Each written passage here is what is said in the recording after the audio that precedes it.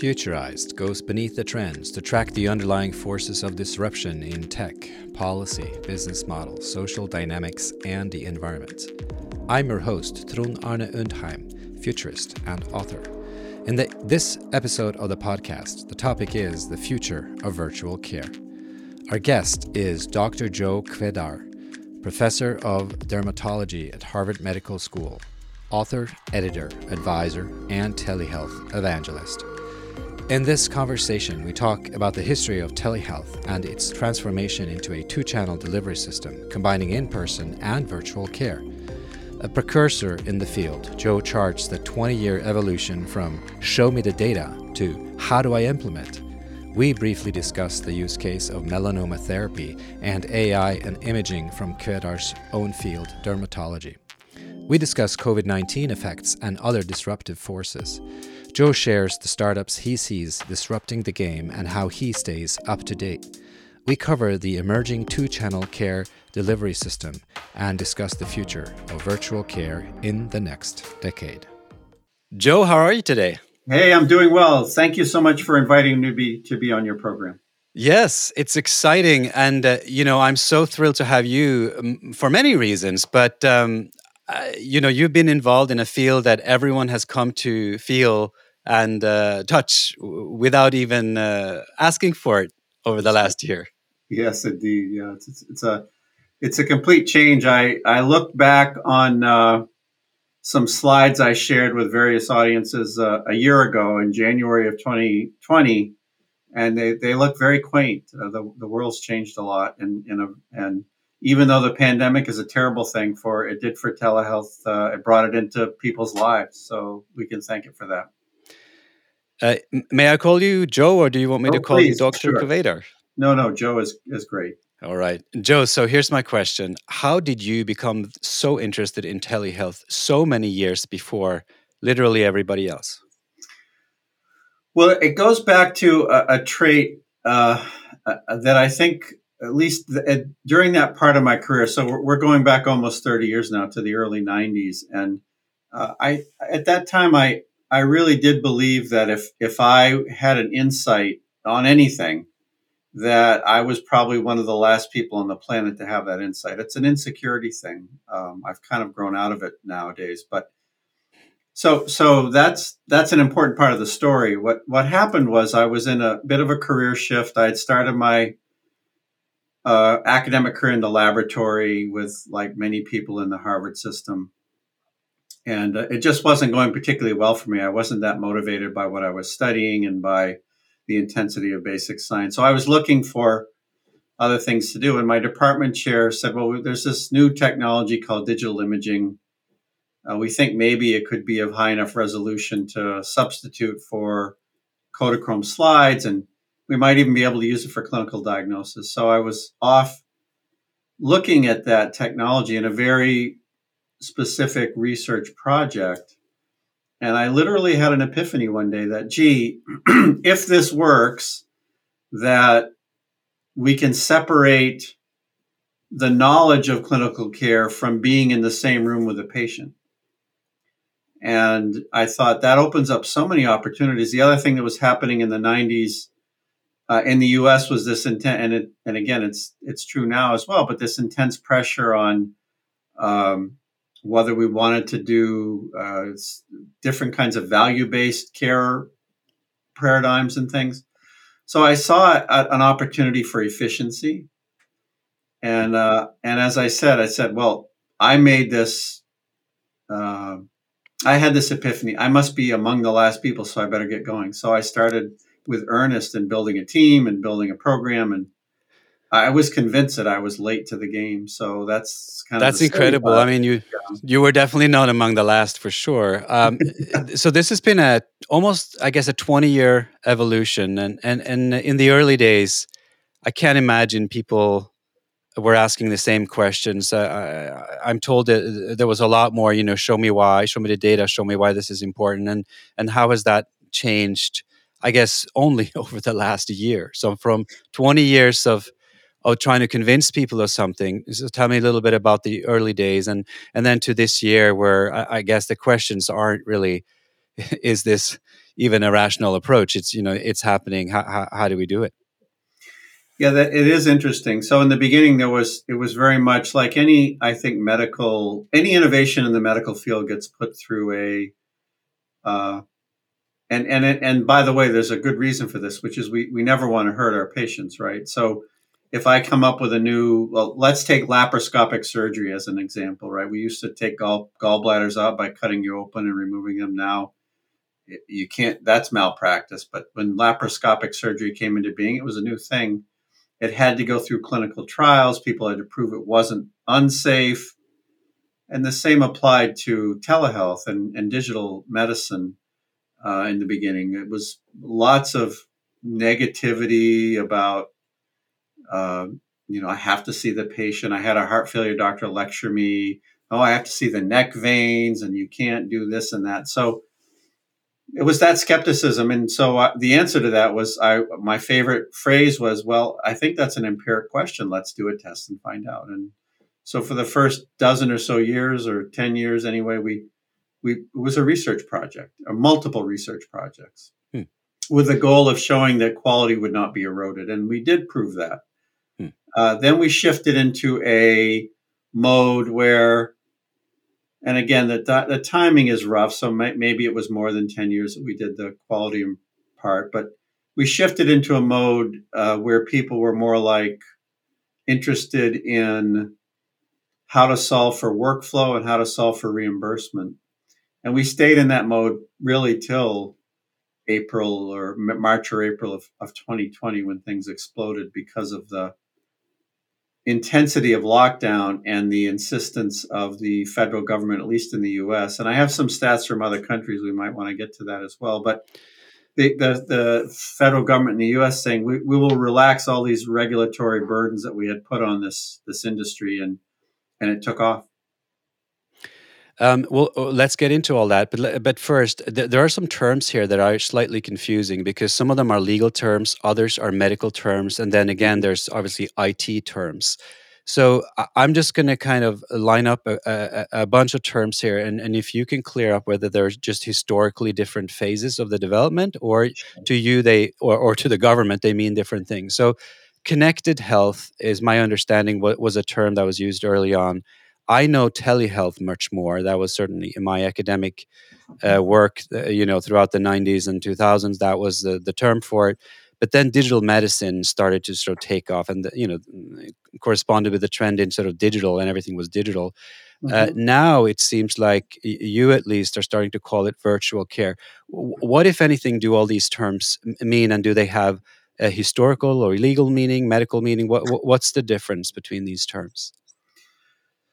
Well, I have to be candid with you and say one of the things I don't like about our field is that we keep changing names. And in the beginning, I think people did that because they felt like if they invented a new name, the spotlight would shine on them. So Connected Health came out of our group. We sort of claim credit for coining that term. And the reason we coined that term in the mid 2000s, the middle of that decade, was because, believe it or not, telemedicine was a term nobody wanted to hear. They just sort of said, yeah, we tried that. It didn't work. And it was a little bit before the era that you just described, where it was digital health, digital medicine was kind of the term. So we said, well, we were working with a guy who was doing a lot of research in connected home. That was his thing. And we sort of said, well, why don't we do connected health? And it took off. But it was purely self-serving in the sense that we wanted people to listen to us, and they did. They're like, "Oh, that's interesting. What are you talking about?" It was telehealth with a new name on it. So that happens. You didn't mention e-health. You didn't mention m-health. Those were terms of art for a while. I'll say digital medicine, digital health are very broad umbrella terms that can include everything from supply chain automation to devices to anything that has a digital component in the ecosystem of healthcare, which is, again, very broad. Informatics would fall under that. Electronic health records, all part of digital health. And then there's the part about care delivery using technology like video or audio or asynchronous communication, say over a patient portal.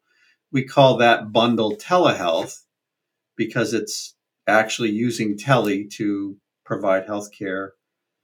And I think that takes care of most of the ones you mentioned. It's a bit of a nest of confusion, and I don't feel good about that. I have to say, virtual wasn't one I invented, but it was foisted on me. So I said, okay, fine, if we want to call it that. People seem to want to bring a new adjective in because it somehow makes it like a new thing again, and it's the same old thing. So that's my Well, it's start the down same old the thing, but on the other hand, the word care is different from medicine, Mhm. right? Is that the behavioral trend, the last one, sort of virtual care? Is that because you're focusing more on the kind of behavioral medicine aspect? I think it's meant to imply that there's one of the things that digital does is it's a bit of uh, it democratizes, right? So the first phase of that was back when all of a sudden people could get all of our textbooks on the internet, and people would walk into my office with, well, I diagnosed myself, doc. I have lichen planus, and this is a picture I saw of my rash, and now, of course, everything is there, and it's much more interactive. So it's meant to imply that care is a two-way street, and the digital tools enable us to have a very interactive um, care experience with our patients.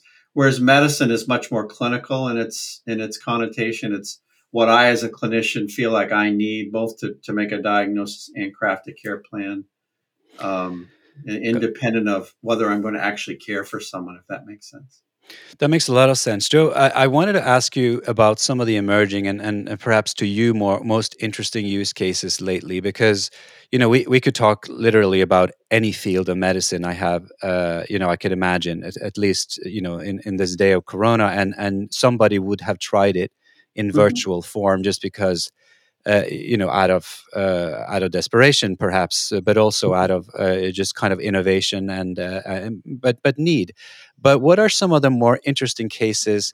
I had a couple in mind. I wanted to touch certainly on imaging. I know that's something that is relevant in any case, and I had a special interest to just hear your take on melanoma, since that's well, I guess one of your fields.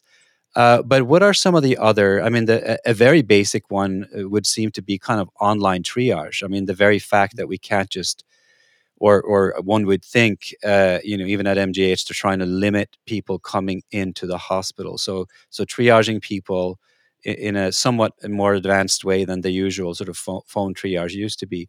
Tell me a little bit about how the use cases are evolving and what you are looking at as the more insightful sort of new types of use cases. Well, it's a wonderful question. I guess I start by the last year was really, the headline was that the doctor's office made it into your living room. And everyone, at least I think in the US, virtually everyone experienced that.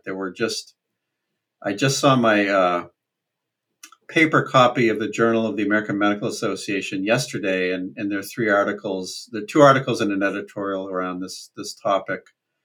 And again, to the point we were making earlier, it's no longer, is this uh, a legitimate way of providing care, but what do we need to do to integrate it and knit it in? So there's still a lot to do in that space. Now, the good and the bad of that is that it's all about virtual video visits, which candidly aren't that innovative or that interesting, but it's something we know, which is a visit with our doctor taken into your life by using a technology. And so everyone is immediately relatively comfortable with that, and which is why it took off the way it did. And even health plans now are a lot of them, as we start to look at the future of what we do after the pandemic, are insisting that we do this by video. Then there's quite a bit of debate on audio only, and it has to do with disparities and the like. So I just mentioned that because any other use case we might talk about is, for better or worse, pretty peripheral to that these days. But That's some interesting. I mean, a similar thing has happened in business, right? I mean, at least in my life, the Zoom life or the video life, which I for one actually also think it's a bit of an aberration in the sense that it dominate it creates one sort of dominant type of usually actually still a one-way communication, just with more with more going on, and Right. it just kind of locks you down into a specific type of mode essentially. So I could imagine that must be a little frustrating for you because you've seen so many other things. So give us a sense of some of the other things that are much more innovative that are still now actually possible to do. Well, asynchronous care and right along with asynchronous care in the same breath, you mentioned specialty telehealth. So companies like Ro, Hims, Nurex, where they take something that's very transactional that millions of people want and need, like birth control or medication for erectile dysfunction, and yet we as healthcare providers have put them through those people who need that service have put them through the same incredibly difficult non-consumer friendly experience that we put everyone through who has a heart attack or needs brain surgery. And companies have peeled those off and done very well, some of them now publicly traded, based on the fact that they can make it very simple for someone with an exchange of messages, no video contact, no real time conversation, or rarely, to get those services done. So that's that's just going to grow because now people, once again, the headline is still, oh, telehealth, I get what that is.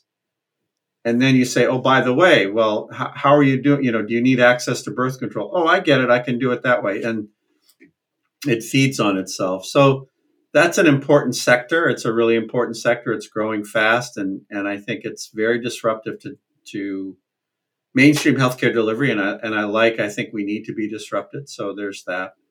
A second one is, and I'll lump two together there as well. One, it's home devices and remote patient monitoring, depending on how you like to call it. Remote patient monitoring is kind of coming out of a bit of a slumber. We've known about it for years. My group was doing work in this area right after as I said earlier, in the mid 90s, right after we started doing it because we saw it as a tool for efficient care delivery. And it hasn't really taken off. There's now reimbursement codes in the States. There's a lot of work. The FDA's relaxing some regulations. And as we move to more value-based care, again, arrangements, people are starting to pick up on it.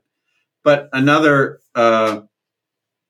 side of that same coin is home devices. Devices like one company I like to mention is called Tyto, and their device is called Tyto Care, and it's a little bit like a tricorder in the sense that you can do 10 or 15 things with it. You can listen to your heart, you can look in your throat, you can look in your ear, and I don't know how we're going to get one of those in every medicine cabinet, but if we do, that broadens the use cases for telehealth enormously, from urgent care and behavioral health to much more. That's super interesting. Yeah, and then the third is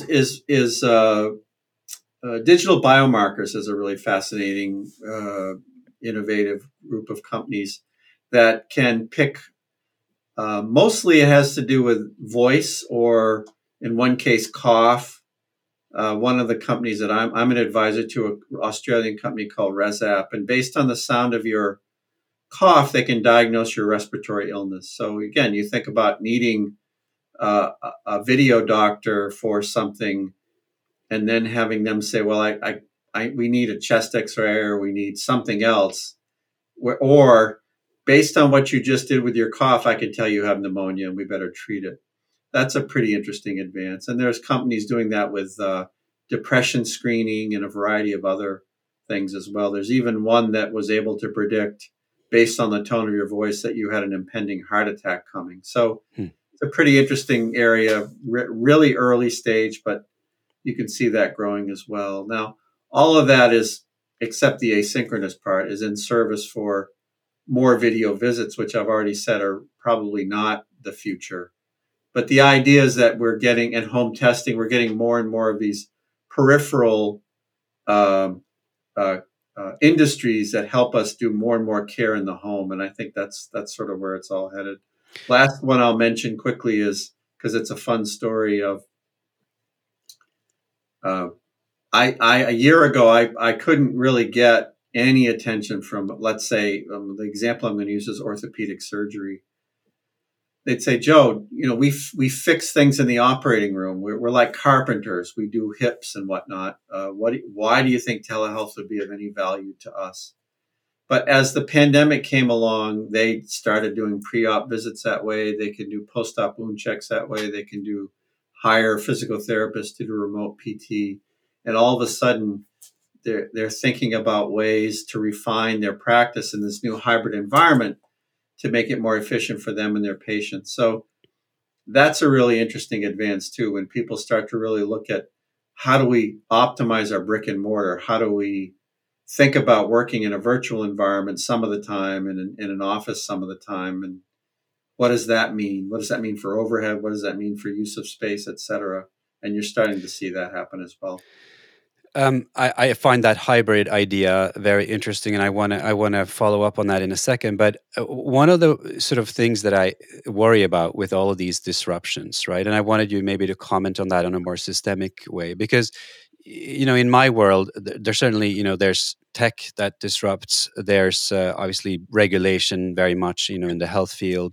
And then, of course, we have talked about some startups and innovative ways of doing things, and that could come from startups. It could come from licensed technology out of hospitals or combinations thereof. But then you have people's reactions and the dynamics when you get it into patients' lives, and they either works or doesn't. But whether it's disruptive or not, right? One of the things that changes the slowest is sort of the overall system. I'm just wondering, in terms of very ambitious things like population health, or even just if you are a health system like Partners, it's one thing to have all these startups and all these experiments, but in many other fields, you reach this sort of like pilot purgatory where you have so many experiments going on. But if you are a PCP and you're sitting there, I mean, do you really have the energy to look at all this data? Is the system set up for you? I mean, we're talking about a situation where the average American, I guess, sees their doctor some minutes a year. Yeah. How is that time going to be well spent? And, how many minutes of that is truly available data that they're actually going to look at, and what is just going to be, if you're lucky enough to know you have an ailment or think you have an ailment, you can contact one of these exciting startups. But if no one's listening to my cough at the right time, what good does it do me that there is a startup that analyzes cough? So I'm just wondering, as you have seen this evolve, when does it come together? Yeah, it's a great question. I mean, we by the way, our organization is rebranded as Mass General Brigham now, just a small fine point, but at any rate, we in 2019, what sounds a bit quaint, we had as a health system a 5-year vision for digital first to be able to to offer our patients an experience where they could look at us as a digital company first, and not just a place where you get operations and come for tests. And ironically, the pandemic disrupted that, even though, as I said, telehealth is now the big news. There are a lot of other things that team is working on, and there's a term called technical debt, which I think is fascinating. But all the things that they had to do quickly in March and April that didn't have proper coding or proper IT support had to be redone in the latter part of the year. So that set them back about a year on that vision, but they're still quite intent on this idea that you interact with us through a digital interface. That means maybe it's a symptom checker, maybe it's a bot. Obviously, I say obviously, but I have had experiences in the tech support world, two different companies, which I shan't name, one of which drives me to pull my hair out because the bot is so obviously a bot and doesn't help. The other that starts with a bot and within 30 seconds gets me to a human being because their system senses that I need a human being. So we can do this automated front end stuff and make you feel more cared for. And I think that's the key to the patient side is you must feel like we care about you. And that goes from your doctor all the way through. God knows we have so much ways to go on customer friendliness. We need to be more like Uber and Lyft. You know, we're so 20th century and all that now. You call my practice if you want an appointment and someone will call you back. How, 20th century is that? You can't even get an appointment by going on our patient portal and booking with me. Mm-hmm. So we have a long way to go. And I think we're not alone. You might single out Kaiser Permanente as the lead in this because they've been so integrated for so long between the payer side and the provider side. But most provider organizations are struggling with this because, again, at the heart of it, people generally, and I think patients and doctors both feel like healthcare delivery is a very tactile experience. And so we've had to convince them, pandemic helped, that not everything has to be tactile. Right. Some things still are, and we still need offices, and we still need hospitals, and we still need emergency rooms, but some things are not. And it's that whatever 15 or 20% of our ambulatory activity that we are comfortable now transitioning to a virtual world, and how to knit that all together is the next challenge. I want to bring us back a little bit more to this hybrid idea that I think is very important, both as a practical challenge, and it will become eventually a regulatory challenge, and it's also, I guess, a patient challenge to try to figure out when and how are you going to try to seek help in a face-to-face manner, and when can you rely on that infrastructure. What do you think about how one sets up that at a hospital level? What needs to change? I mean, is the entire infrastructure there equipped to this new world? I mean, even in people's homes, right? I mean, I was lucky; I had set up my own home studio back here because I was, I've been working from home for decades, but also I started finally investing in my own basically office. And I was lucky because it would happen before the pandemic. Others were not so lucky, and now we all have had to change our office infrastructure at home, even for the kids, right? So an average family might have 4 or 5 offices of sorts. How does this affect, I guess, the situation at a professional care delivery? Well, I'm happy to answer that. I do want to put some guardrails around it just because we could probably have a whole nother hour on that one topic. And so one thing I'll say is we realize deeply how important it is to solve the digital divide. You just mentioned your scenario, and we know there are many, many people who either don't have a room to have that home office or can't afford a tablet or smartphone. So I want to acknowledge that, because if we don't, then you and I will both get criticized for being tone deaf. But beyond that, and again, it's not that I don't want to solve that, but I don't think that's at the heart of your question. I think the biggest, in my estimation and in my experience, the patient side of the equation is quite ready. I mean, and I like to talk about the magic triad of access, quality, and convenience. When we give a patient that, and I've had every Tuesday afternoon, so this afternoon I have my telehealth visits. When you hit that, there's this joy that they feel, and you feel it too because you've provided quality care without inconveniencing them. So we know what that's like.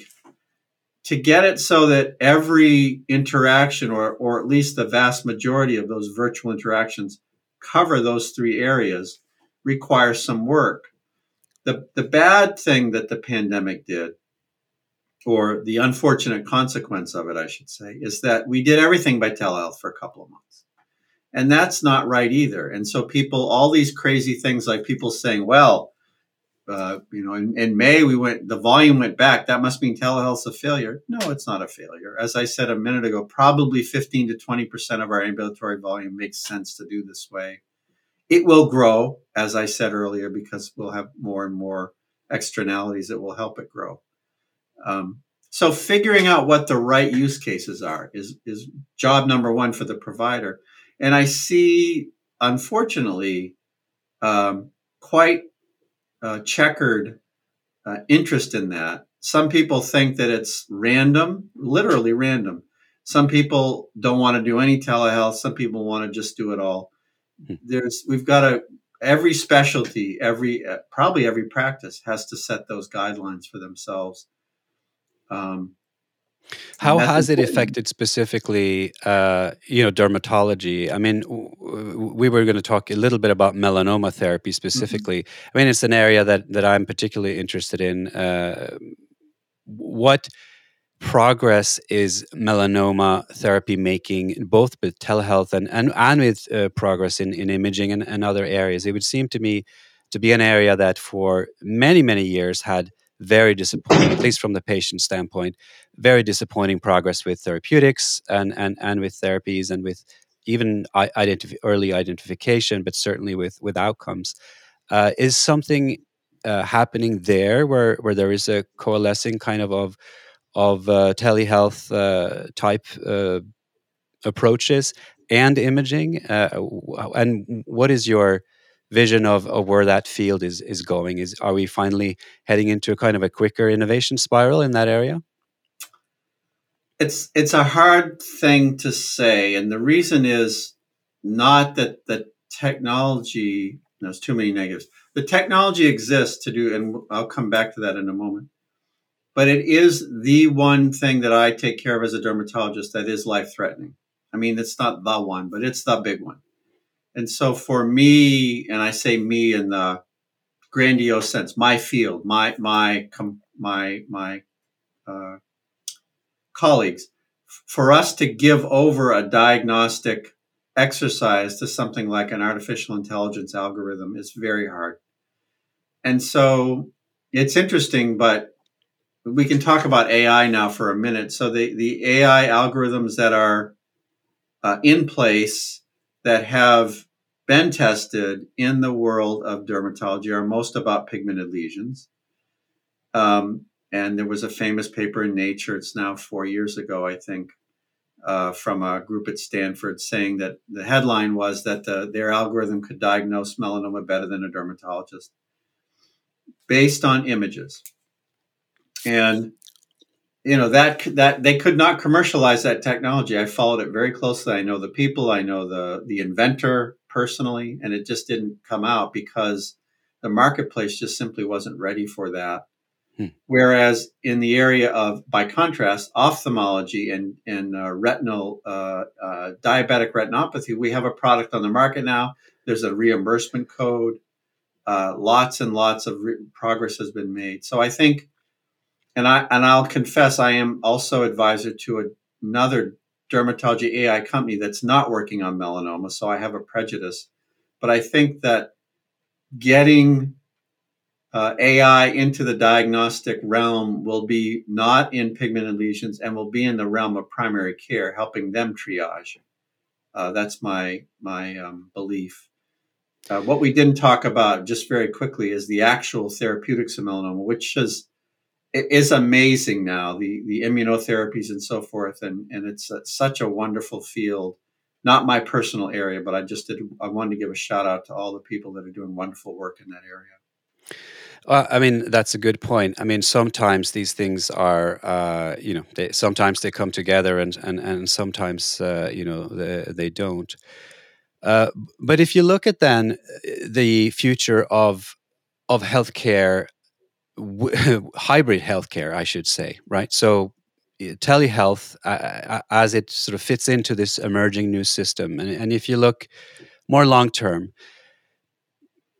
people have been talking about sort of the decreasing the importance of the medical doctor's expertise versus the technologies versus the other types of care providers, or even versus the consumer or the patient themselves, right? There are all of these flattening the hierarchy trends that a lot of people have been talking about, and you referenced it early on in this conversation. You Mm-hmm. know, back when we would come in with a printout from the internet and say, I figured out my disease. Mm-hmm. Where do we stand on that now? Because surely we have come somewhat further, right? The Mm-hmm. technologies may not be there, in your field of dermatology, perhaps not in melanoma. But on the other hand, one can actually procure pretty advanced analyses on many things, and certainly Mm-hmm. knowledge on many things. And if you're a Yeah. good searcher on the internet and look through PubMed or whatever it is, I mean, I've certainly had experiences where I felt like I kind of knew, in a very, very small field, you kind of can know a lot fairly Mm-hmm. quickly if you know how to research things. So, what does that mean for going forward? Does that mean that doctors generally have to change the way they look at themselves, whether they do want to be bottlenecks in systems or not? Does it have anything to do with how we train physicians going forward? As you're putting kind of your futurist hat on, and I know you have done in several in books before, where is this now heading? Knowing everything you know about the implementation challenge. Well, I guess if there, let's see, I think I'll say this. I rarely make a blanket statement, but I believe that what you just described is nothing but good for our profession. And the reason for that is if we weed out arrogant clinicians who, again, use their sort of textbook knowledge base as a tool to make care a one-way street. I tell you, Tron, what to do, and you do it, and if you don't do it, you're the bad guy. That's never been a good model of care. Um, and so the fact that we now have tools where you can come to me and we can interact, and you can say, well, I think that's nothing but good. There is evidence, very strong evidence, that an engaged patient will have better outcomes, and that's what this enables us to do. Now, so I had a woman the other day with a really kind of unusual form of dermatomyositis, where, because dermatomyositis is both muscle and skin, this particular version is skin only. And we have to make some choices on therapy. So I wrote 3 things down for her. I said, go home and read about them and tell me what you want to do. Now, I'm not abdicating, um, because there's the other half of the answer to your question is something that so far no algorithm can do, which is clinical judgment. And that is a really subtle, it's a little bit like Malcolm Gladwell's, the tipping point kind of comment. Mhm. There's something that goes on where you say, well, now you could say, and others have, that clinical judgment is really about implicit bias, and maybe it is, but there's something there that our cortical capabilities do that a computer can't do. And of course, there's the emotional intelligence and the caring part, which no computer can do. So I think doctors have a bright future. And I actually have done there's a TED talk that I did on this, where the title was that the future of digital medicine is humans, and the point was we need to be comfortable delegating tasks to computers that do them better than us.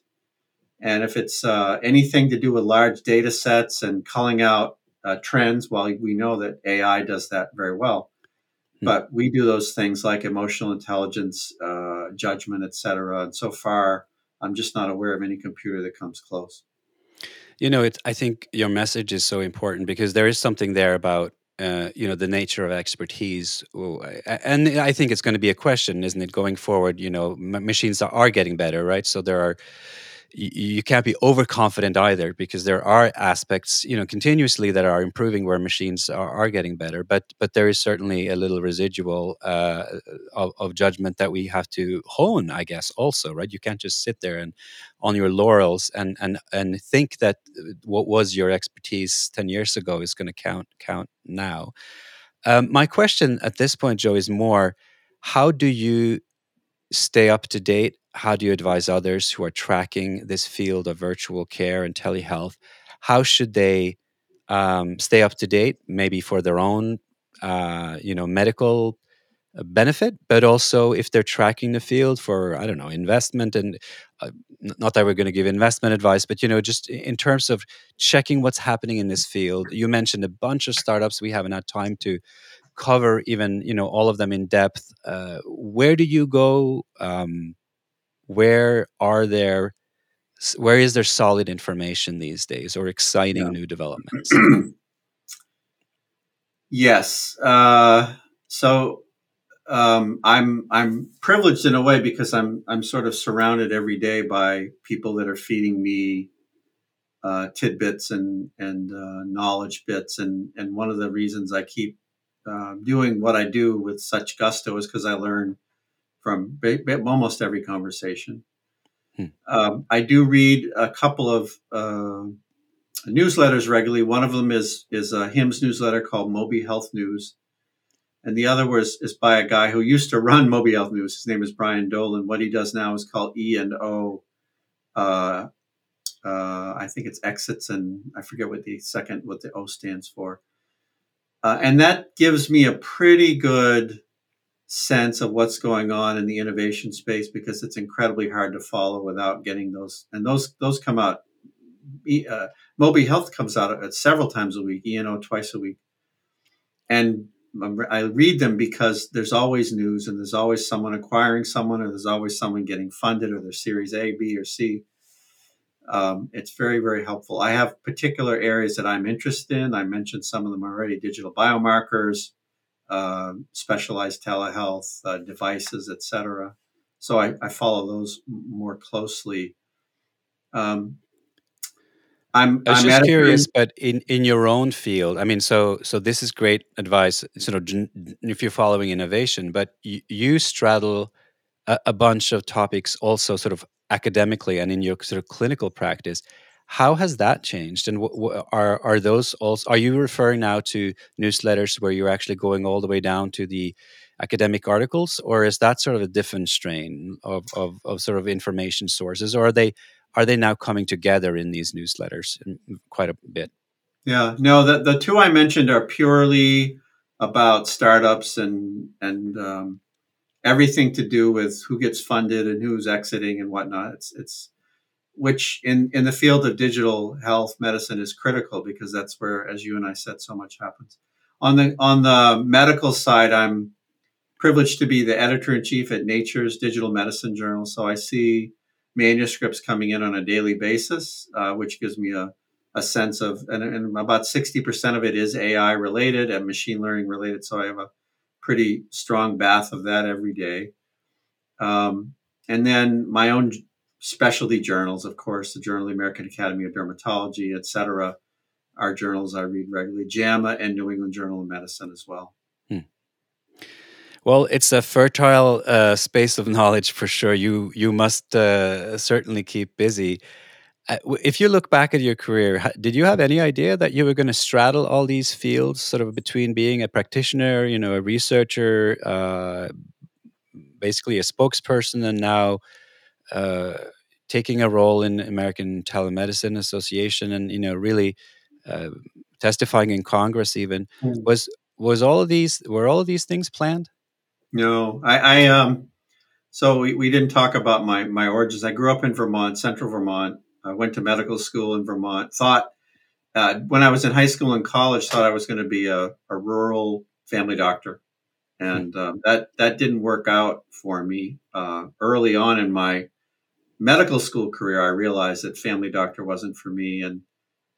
But yeah, there were, and we talked about that pivot point earlier, where I was just messing around with digital cameras and thought, oh my God, I've got to change everything. And I never looked back after that. But no, none of this was planned. And sometimes I have the privilege of mentoring a lot of folks. Sometimes people ask me, and it's a mix of, you want a strategy. So there were times when I said, I want to get involved in X. So administration / management. I said, I need more of that. So I look for opportunities there at given times and so forth. But sometimes following your nose isn't a bad thing for a while anyway, especially when you're young, right? That's true. And Joe, as we are coming to the end here, one thing that I really hoped that we could explore, which had, I think, less to do with digital health, was your interest in, or our shared interest in wine. I know you're a wine connoisseur. How did that happen? Is it just one of those sort of random hobbies that it keeps you sane, or has that also sort of evolved over a very long time? Well, it has evolved, I like to think it's a healthy obsession, but it's a bit of an obsession. Anything I do that's not related to my career is either reading about wine or listening to wine podcasts or what have you. And people in the field will tell you, I'm sure you feel the same way, that you can never learn enough. It's got that parallel that no matter when you think you've learned, not even close to a master of wine or any of that, but people who have achieved those certifications will tell you that they never stop learning. And that's one of the things I love about it. Training my palate, tasting as much as I can. It's just a lot of fun. Yeah, I mean, and it's a to speak of this hybrid experience. It's definitely still a very sensory experience, right? Where the human is in the loop, and there wouldn't be, I guess, a big point of taking the human completely out of that loop. It's at least one of those still human experiences where the enjoyment is directly related to you being, I guess, involved in a physical way, tasting the wine. Indeed.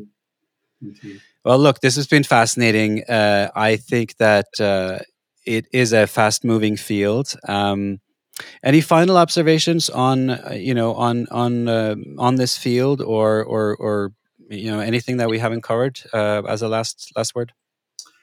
Well, no, you're a skilled interviewer, and I think we've covered a lot. I want to emphasize that we're only at the beginning. People think we've somehow climbed this mountain. It's really like base camp. Now that we have people on both sides of the care spectrum jazzed about telehealth, it's our opportunity to do something really powerful in digital experience. Well, I certainly hope you're right, because I think we need it. There's, we haven't talked about that, but the future of the pandemic, the future of a lot of different challenges, right? It is this mixture of the hopes and fears that we all have for our future. I wish you the best of luck, and I hope we can stay in touch as we explore these topics further. Well, thank you, and I would love to stay in touch as well. Great, thank you. You have just listened to episode 88 of the Futurized podcast with host Trond Arne Undheim, futurist and author. The topic was the future of virtual care. In this conversation, we talk about the history of telehealth and its transformation into a two-channel delivery system combining in-person and virtual care. A precursor in the field, Joe charts the 20-year evolution from show me the data to how do I implement. We briefly discussed the use case of melanoma therapy and AI imaging from Kvedar's own field, dermatology. We discuss COVID-19 effects and other disruptive forces. Joe shares the startups he sees disrupting the game and how he stays up to date. We cover the emerging two-channel care delivery system and discuss the future of virtual care in the next decade. My takeaway is that telehealth has come a long way in 20 years, and it's not just about the technologies, but it is also about adapting to a hybrid model of care where you each time select the communication mode that best serves the patient, given the constraints, and still is efficient for the health system at large. The future of virtual care is up for grabs. It is already starting to look different from 5 years ago. Leapfrogging seems entirely possible, and we will see new winners. But also, old champions will rise to the challenge, having invested time and resources in the area for decades. What's certain is that both infrastructure and skills will need to evolve with the challenges and opportunities ahead. Thanks for listening.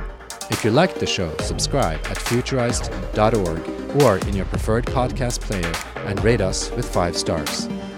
If you like this topic, you may enjoy other episodes of Futurized, such as episode 19, Digital Health in Future Pandemics, episode 55, AI for Medicine, or episode 82, Digital Health AI. Futurized, preparing you to deal with disruption.